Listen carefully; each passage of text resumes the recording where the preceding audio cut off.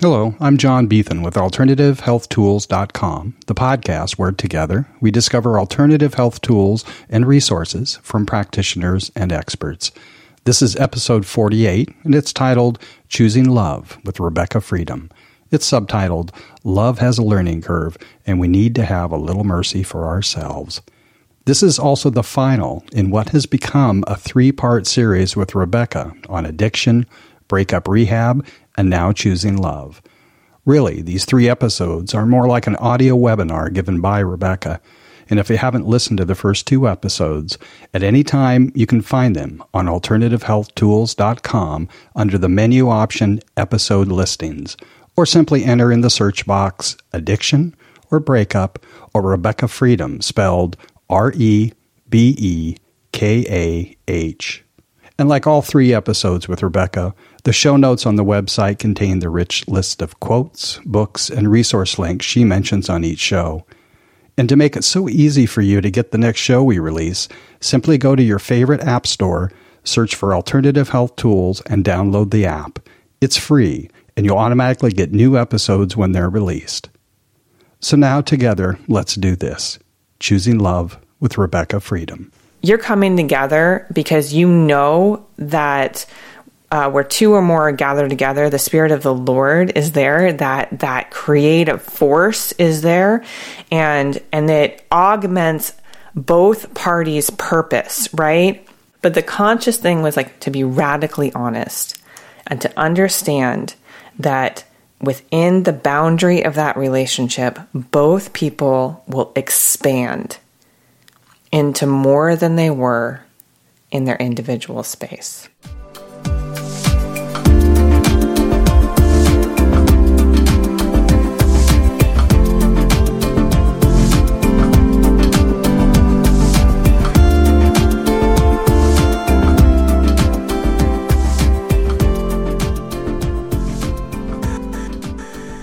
Hi, everybody. Let's just jump into making this relevant to you because I am aware that there are so many coaches and specialists out in the world that are really, hawking their wares.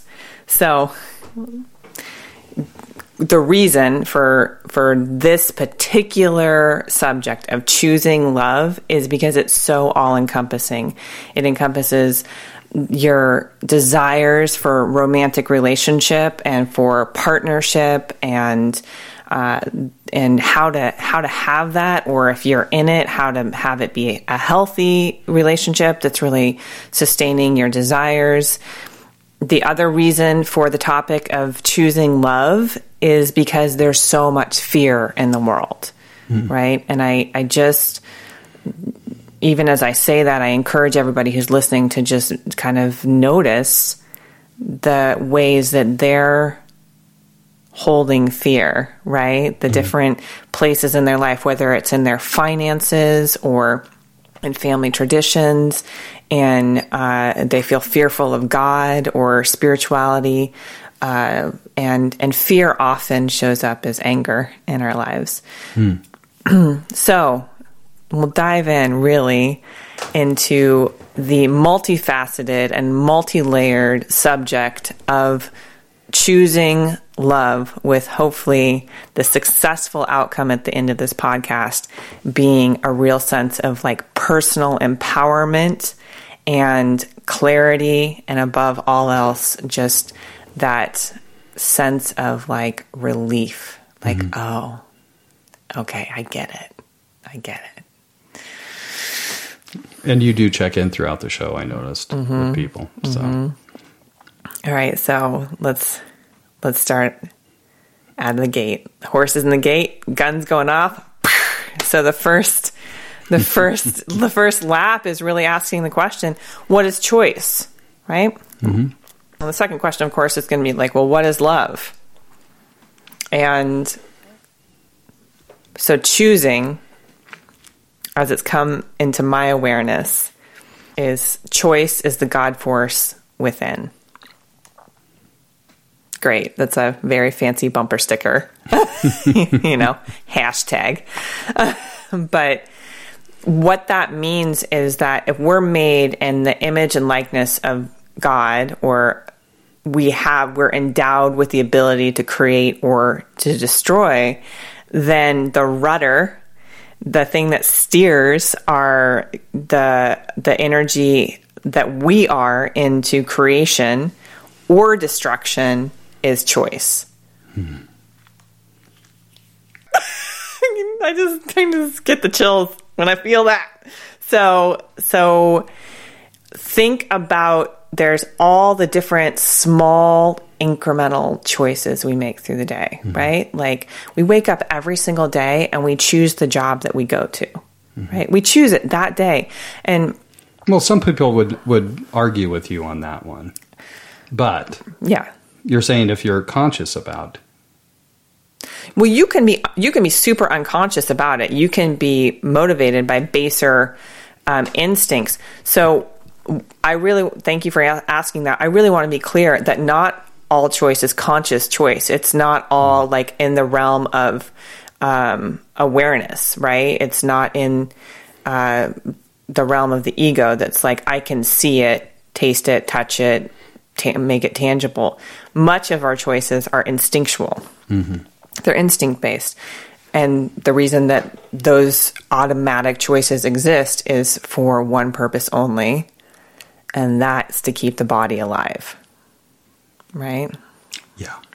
So it's funny because as I say these things, I have all these like lyrics in the back of my head that like come through. The Bodies Hit the Floor just kind of came to mind. It's like one of those like kind of songs that is a rage type song. And in some ways, our instincts are like that. They're so like primal and basic. They're basic. They're just here to keep your biology going. So we have automatic and instinctual choices that are happening. Now there's more conscious choices because I guarantee with our low attention span in America that people are at this point in the podcast being like, oh, I could go do something else. Let me go to my social media. Let me like go eat something. Let me go drink, or let me do something else, right? Like I'm bored already. So I need to keep the stimuli up.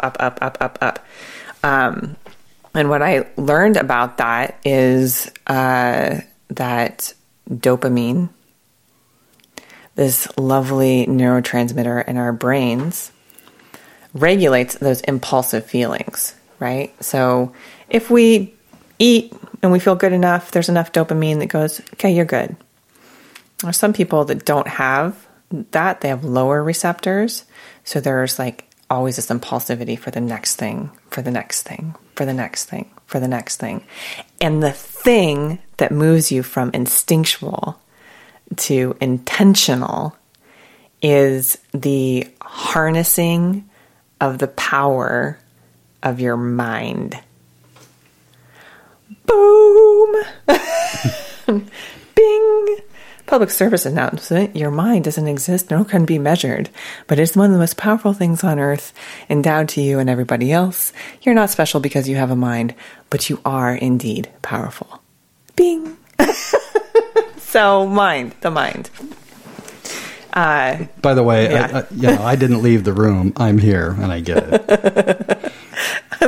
It's this really lovely setup because as you and I sort of come together, I can just feel this alchemy of John does such a good job of like holding space, right? And thank you. Yeah, there's just this really beautiful container that happens. And this is sort of one of the spiritual elements of the mind where you can just, there's something that forms that's just with beyond words. And the harnessing of the mind is where choice is really, intentional choice is really born, right? I can choose A or B or find the middle way, the Tao. And in doing so, I'm going to experiment with my creative powers. Because oftentimes, best laid intentions don't result in the outcome you wanted, right? and I can use an example from my life. I'm very much a person that when I feel something, when I've got that like that river of emotion just like rushing through me. The best way that I can sum it up is a sentence that came out of the book of The Wisdom of the Enneagram. And it said, as sort of an 8 personality type, the phrase that would best describe me is, I'm here, deal with me.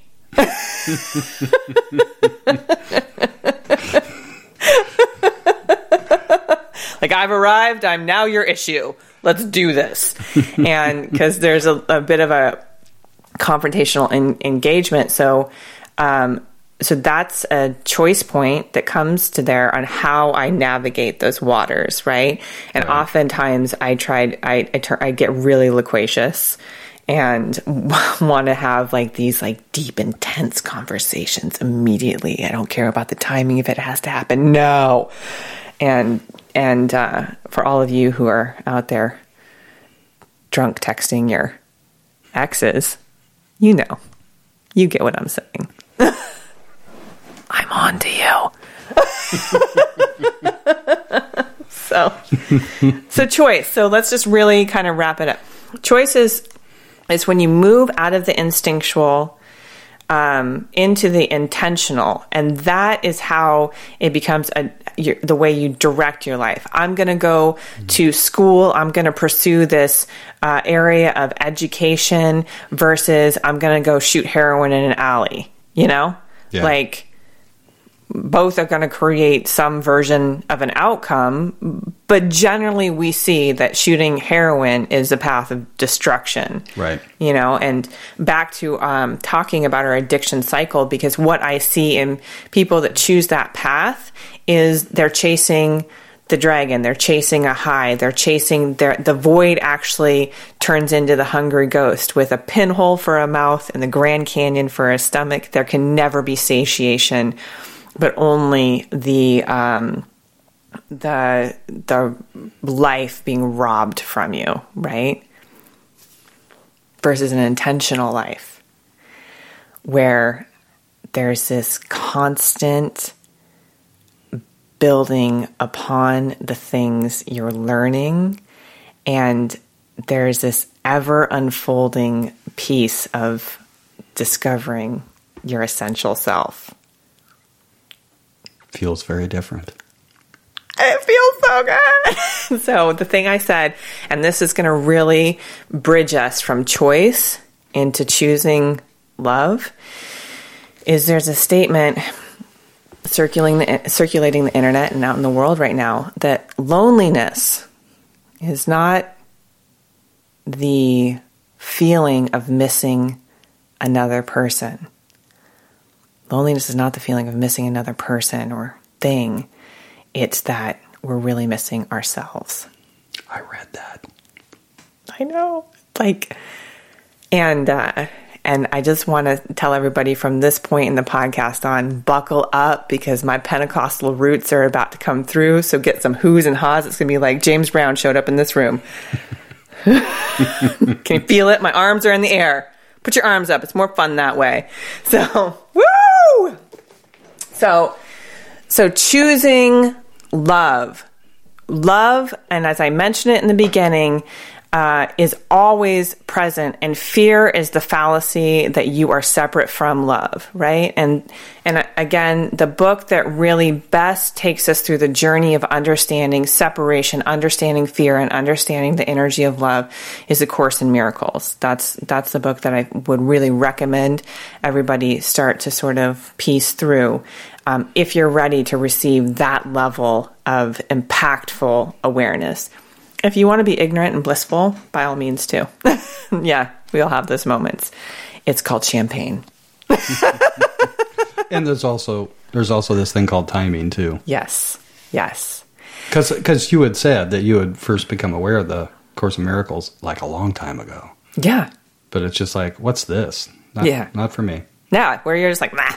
But then a series of events happens that opens you up to being able to receive that particular thing. Hi, brokenhearted person listening to this podcast. I get you. And we're going to really talk about why and how choosing love is going to be the fundamental aspect of turning your life around. And it doesn't have to be brokenhearted from the absence of romance in your life. Mm-hmm. It can be brokenhearted because a settling into a job that you know is not the right fit is happening. It can be brokenhearted because you didn't have the childhood that you're comparing to everybody else's childhood. So you feel like you didn't have the childhood you should have had, and carrying that broken heart around. And I just recently had a conversation with a dear friend who's been carrying the story around that she's a disappointment.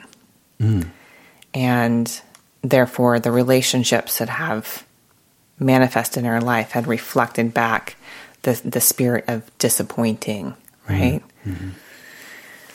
So I really want to come down to say that choosing love it's the thing that lifts us up. It's the thing that makes the biggest difference. And the next question, of course, would be, well, how do you do that?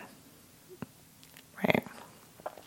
Can I point out something? Mm-hmm. In every case that you have mentioned, those people that you sort of used as examples, we all have a tendency to do this to ourselves. Mm-hmm. Right? Mm-hmm. I mean, in the case of, I didn't have the childhood that I wanted to have, you're reliving that one over and over and over without choice. Mm-hmm. Sometimes it goes into the realm of the instinctual, where you just keep replicating it, and without any until it gets so uncomfortable. Right.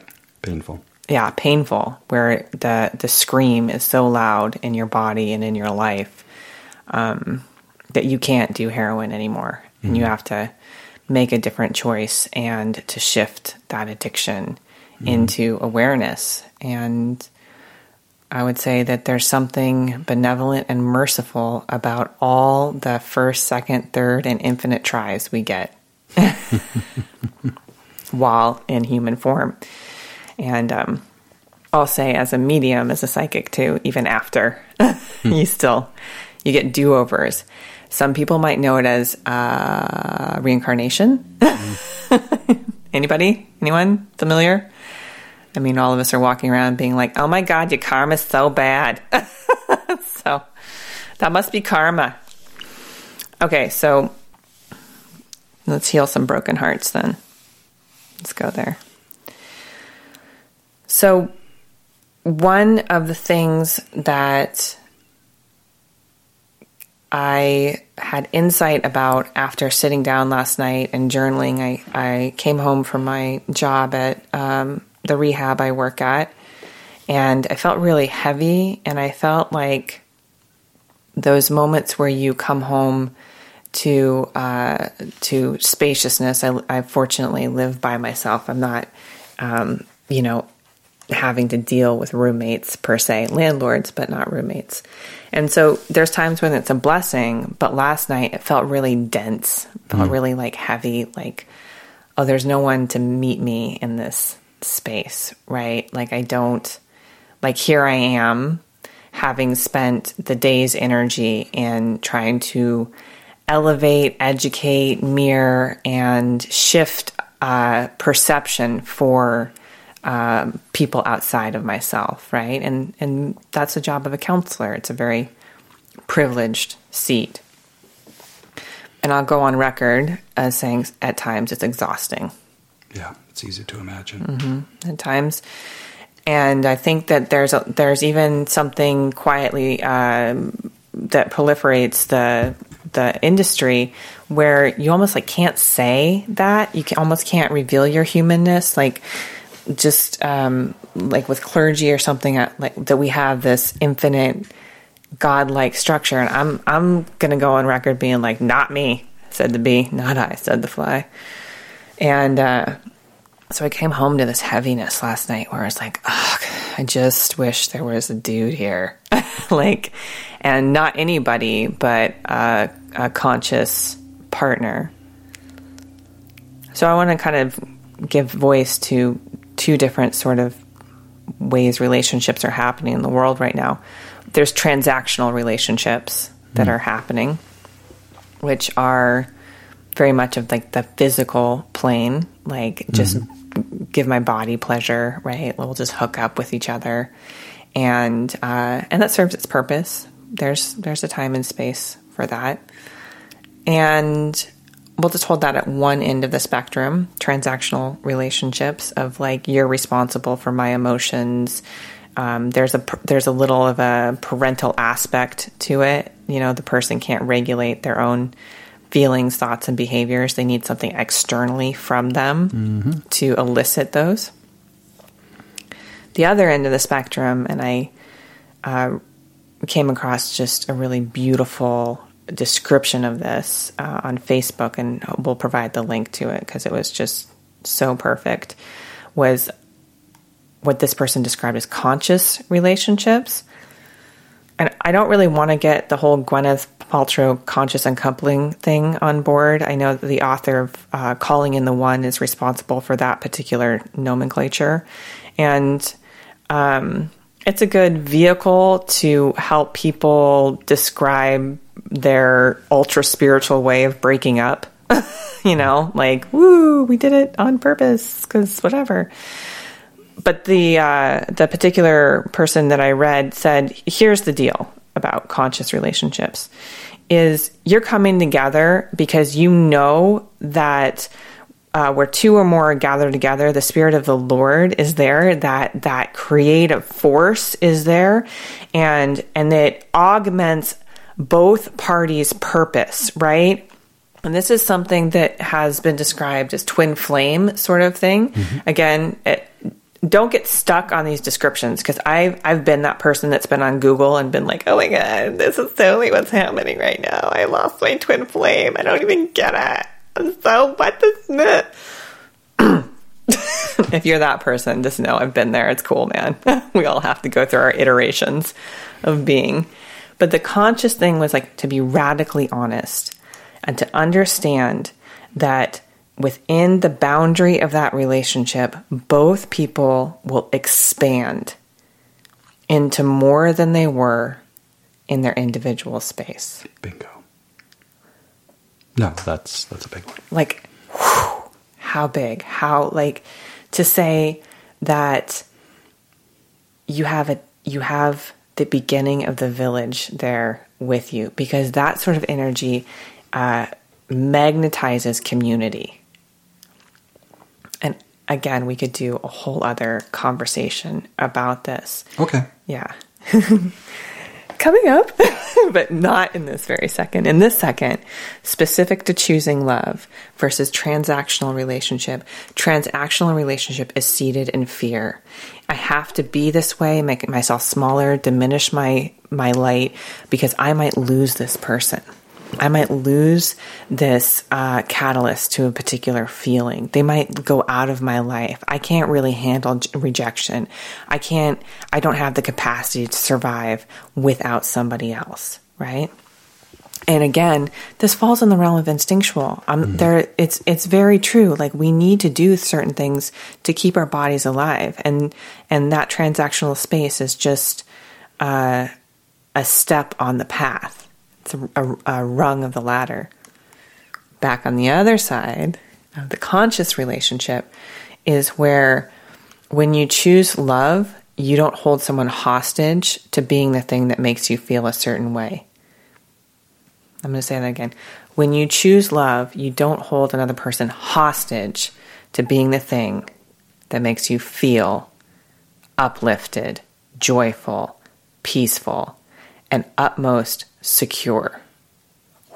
Can you feel that? Feel that energy of like everybody out there with a broken heart, just so desperately like battling with their desire for security. I just want to feel secure. I want to feel safe. I want to feel, and I want to say the word when a woman says to a man, you make me feel safe. It's this emboldened energy of the masculine rising up and saying, oh, here's my purpose. I'm here to protect the feminine flower. But I want to tell you the feminine flower is 1,000 lotus petal flower. And we have these immense energy of nurturing and creativity and light and love that is being shown into the world. And that is something that is not specific to the sex that you were born or to your gender. That feminine energy of nurturing is inside of all of us. And it's recognizing that I don't have to hold you to a particular standard to make myself feel better. Can I get an amen? So, conscious relationship is your clue that you're choosing love. It's your clue that you're like, oh, I am so in love with finance or this level of creation. Dog rescue is something I just came across where I watched a video about Michael Vick's dogs, how he was running a dog fighting ring, and he's now a football player who got reinstated with the Eagles, is making $100 million, but he ran something that would be like the Auschwitz for pit bulls. Yep. Disgusting, really disgusting. But what happened is that the force called love entered into that place, and people with hearts of compassion didn't just go in and destroy the dogs. They said these dogs can be rehabilitated. So they went to a place that was called like Best Friends, and they were fearful, and they would do something called pancaking, just lay on the ground and just not want to be moved. And they hated doorways because a doorway meant they were going to fight, and that's how they were entrained.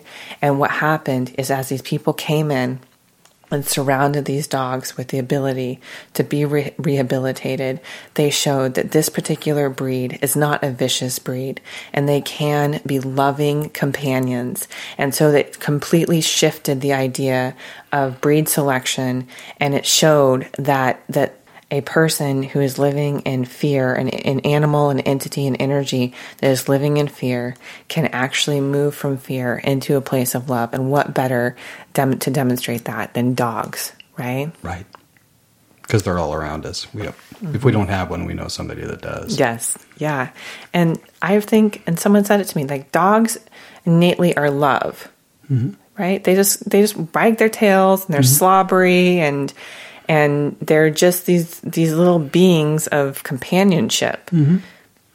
My sister is a dog trainer, and I have seen her walk up to or be somewhere, and a dog will start like barking, and she just goes, "Oh, really?"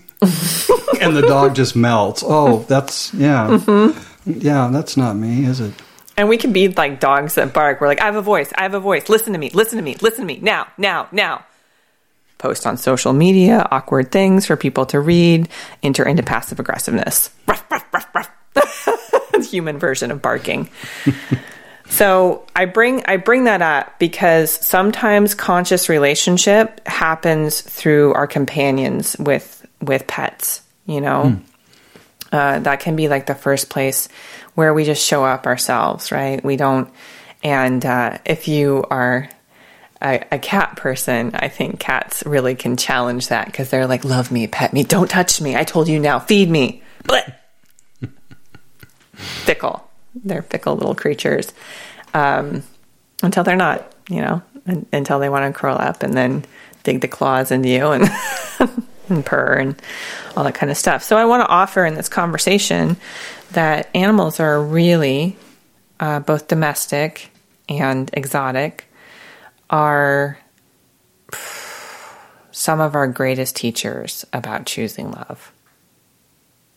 No, I get that totally. That's been my experience with my dog Maggie, half Malamute, half Coyote, and she was awesome. Inside, love. Outside, a lot of fun, curious, and that balance was just wonderful. She taught me how to have fun and how to be loving. And to move outside of the narcissistic wound that we can sort of like develop, right? So I want to speak to the spiritual aspect of this, where sometimes the beginning aspect of touching into self tends to be what people would call self-centered, right? Versus like self-aware. And I had a friend who would say, you have to be selfish for yourself. at times. So specific to that, moving in between these sort of realms of transactional to intentional to conscious relationship and to relating, and with the overarching bell curve of choosing, fear on one side and choosing love on another side, is that it takes time and it takes practice, and animals give us a good opportunity to practice, whether you're doing conservation efforts. And for everybody out there who is truly, boots on the ground, working to save tigers, working to sustain our rainforests, and to care for the organism that we live on, Mother Earth, I just want to give my greatest thank you for that, for that being the thing that you're devoting your life to. So, and I would say that's something that moves inside of me. And the reason that I am having these conversations or doing these podcasts is because I realize that when we choose love, it opens our eyes to what heaven on earth really looks like. So, what Oprah might say it looks like is, there's a lot of charity, but there's a lot of materialism that's happening as well. And I recently watched a blog this morning of Erin Janis. She's a vegan advocate. She's got a YouTube channel, and she's passionate about this. And she was like, no one needs a mansion. Really? And I want to parse that apart a little bit to say that that someone's art form might be creating that mansion and the elaborate structure in it, like the like the palace in Versailles, or the Amber Room that the Nazis built and then got demolished and then redone, is something that is the acquiring of resources and turning into something really beautiful, right? And is it necessary, right? Is it kind? What is the contribution of that? And all very good questions. Yeah. Especially given the area where we live in this part of the country. Mm-hmm.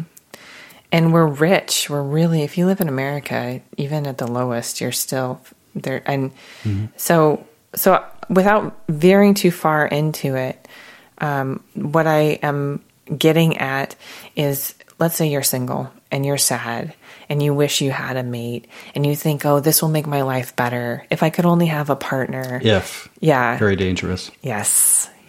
Just load the gun and play Russian roulette with the word if. If I only, then I could. If I only, then I could. If I only, then I could. So what I want to say about that is purpose. Finding that thing that moves you beyond the instinctual space into the intentional space, into the space of collection of community. And what I realized last night as I was sitting in my home alone with that density of feeling, that what I was longing for was quality connection over quantity. And that as I got online to look at pictures on social media or post whatever I thought was intriguing, that was a bombardment of quantity.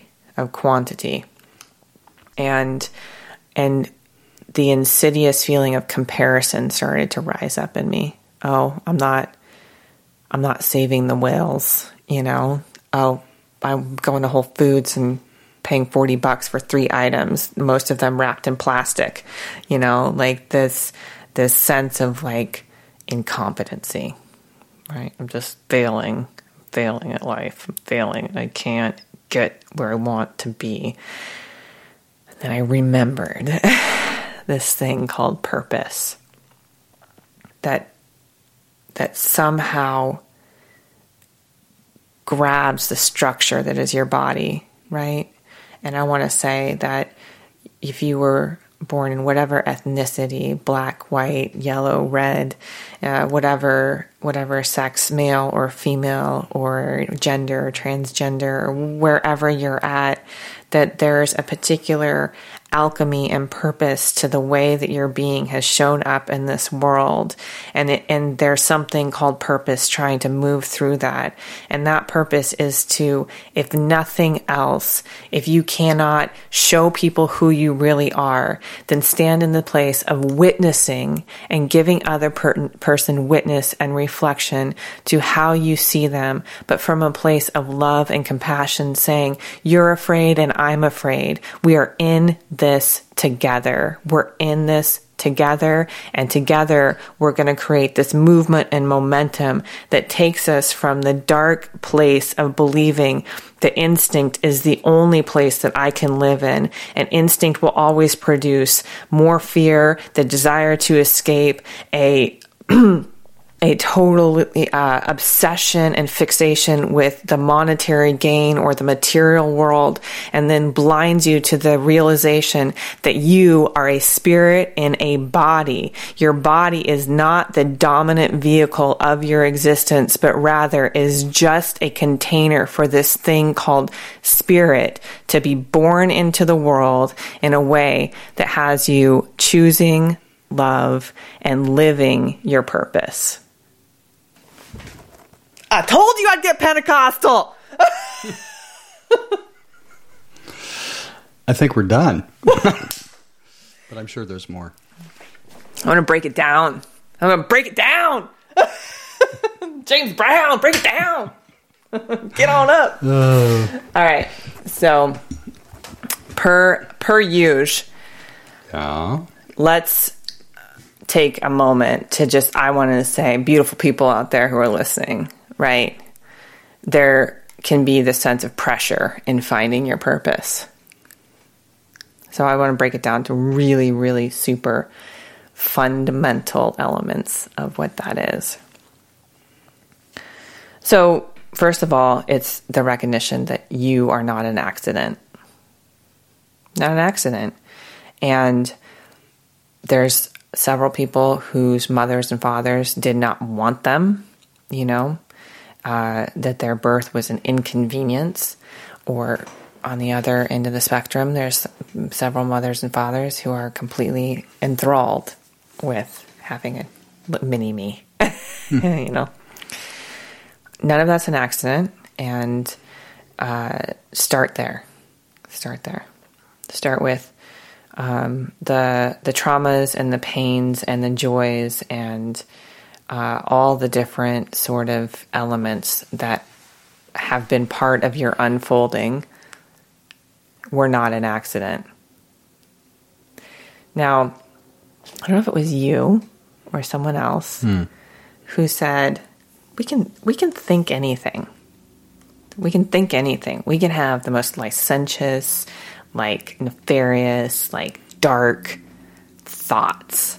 And it's not the thoughts per se, but rather what you do with them that produces enlightenment. I said something similar, yes. Well, clearly it was genius. Yes. Obviously. Einstein, is that you? Okay. So, right. So, okay. Just to be with that sense of you're going to feel a lot of different things, and you're going to feel a lot of different things. And the next thing is okay, it's not an accident that this particular emotion is coming up in this time. It's my body. I'm being signaled. But a lot of time we don't know how to make meaning out of it. Right. So we just judge it. Right. Oh, that goes in the wrong category. This goes in the right category. And I guess that's what I would like to say about the subject in this moment, where a lot of people could esteem choosing love as like, oh, that's the right thing, right? But what's not wrong about fear? What's not wrong about like sitting in the petulance and disgust and, sorrow and just, having those be a part of the experience, right? Black is a beautiful color. So what's not wrong about fear and what's right about love? You can run those, and to say that if you're like, okay, this feeling isn't an accident, I can have the maturity to feel my feelings and move beyond making meaning that they're right or wrong, good or bad. Mm-hmm. Then there's this other thing of like, well, what else is possible? And what else is possible is you getting in touch with your essential self that kind of has the blueprint of like what you're doing here. So the exercise. I've been waiting for this one. The exercise. Mm-hmm. To take it from like, okay, I'm here. Now I'm having these experiences. I like them. I don't like them. I want this. I'm mad that I want this. Why does somebody else have that? I'm envious. I'm jealous. After all, if we sort of play in those realms, and a lot of people spend their lifetime playing in those realms, the ascension from that is, the answer is so freaking simple. I just know that I'm going to say it, and people are going to be like, well, what does that mean? And then complicate it and whatever. So I'm going to say it in like a couple different ways, but the answer is so simple. It's breathe. Breathe. Breathe. Stop and breathe, and bring your attention to your breath, and know that you just contacted life force energy, prana, chi, the thing that animates you, the why you're here, is breathe. But then it can't be that simple, can it? Right? Well, what if I don't force this to happen? I want this connection now. I have to effort this. If I don't, I can't just lay around and get what I want. I've got to go out into the world and contribute a verse, right? So breathe again. And that's the thing, is when you sleep, you automatically do it, right? And there's the instinctual breathing and then the intentional breathing. But the intentional breathing does this very magical thing. And I define magic as taking the etheric, the unknown, and transmutating it into the physical, the known. So if you want to use this thing, this very powerful element in our lives, breath, air, lung, combustion, to make a difference, to be able to switch gears, then you breathe and you get your ass on the mat. You sit in meditation. And meditation's not just this cool, trending thing, right? And while we've westernized yoga with all our freaking yoga pants, thanks Lululemon and such, not such, whatever. There's an element of yoga just means union, to be yoked, right? So having a practice, having a time that you set aside to slow down and listen, to quiet the hurried mind, will be how you do this. That's the how. The how. And last night for me, it was like, well, I feel like crap. This is not a good feeling to come home to this empty space, to this pile of laundry, to groceries that need to be bought, and to not really have somebody that I can ask for help. And there's nothing fancy about this. It's very simple interaction, of oftentimes we don't know we exist unless we're witnessed. And I felt like without a witness last night, except for I was sort of watching myself and all of my misery. And then I realized, okay, well, I'm going to sleep first. That seems like the first thing to do is take a nap. And then after I woke up and my body was like, hey, that's enough for resting, I still had that density of feeling, that feeling of just like, I'm isolated, I'm alone. And then I took to journaling and I started to like write it out. And I wrote out the feels. I wrote out, this is how I want to feel. I want to feel. So I made a little bit of a list of that. I said, I want to feel quality connection over quantity. I want to feel expansive within the boundaries of a relationship, a partnership. I want to feel competent by being witnessed. You know, there's something really sweet about being told you're beautiful and being able to receive that versus being like, oh no, it's just the makeup. And I went through this list of, I want to feel this. And I really want to give a shout out to Danielle Laporte, who wrote the book, The Desire Map, who I think was one of the originators of having this come into pop culture, of the idea of, we say we want the big house or the shoes or the whatever, but we want a sense of power. We want a sense of competency. We want to feel something. And so in writing that, I was like, oh, well, those are all available right now. Those are all available right now. So I share that to illustrate that in your brokenheartedness and in your sorrow, it might be the most dominant feeling that's happening right now. And it's okay, but you can choose love by just breathing, meditating, journaling, and taking that space to access the thing that we're most lonely for, is your essential self. And then repeat. Rinse and repeat. Rinse and repeat. And I think specific to this topic, the thing that I would like to offer the most is to be with the struggle, right? To just let it work you. Like when you go to the gym and lift weights, you tear your muscle. To be with the struggle, to be with that I hold that intense sense of like, I'm not getting this right, or I'm not, but whatever that is for you, it might be, I'm not pleasing enough, I'm not pretty enough, I'm whatever that thing is, to be with the struggle, because through that, there's this thing that that has been named in the spiritual culture as essential self. Mm-hmm. You know, the you that is watching the comings and goings, the thing that is always there, that is patiently waiting to find the moment to be fully expressed.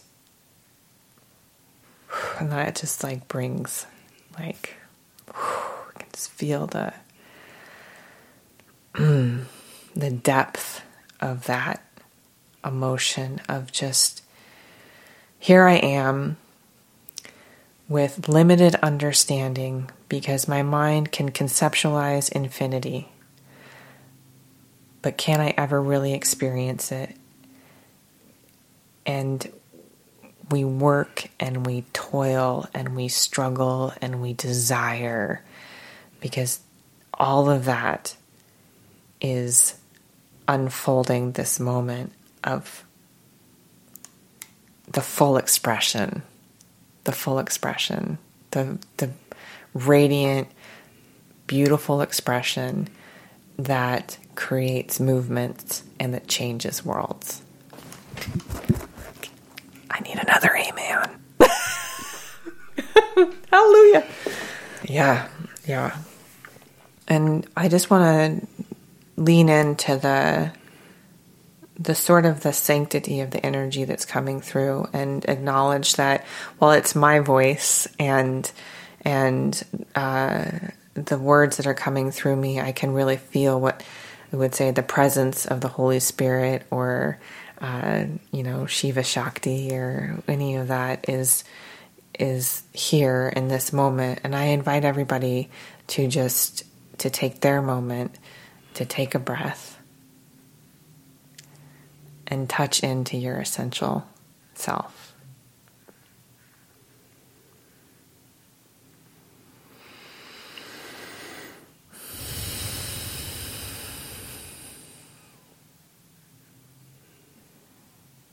And I offer so much gratitude for this opportunity to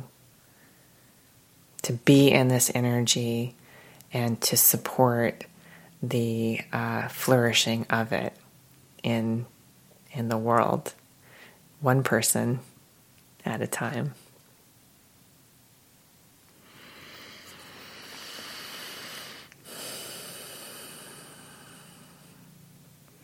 So choose love.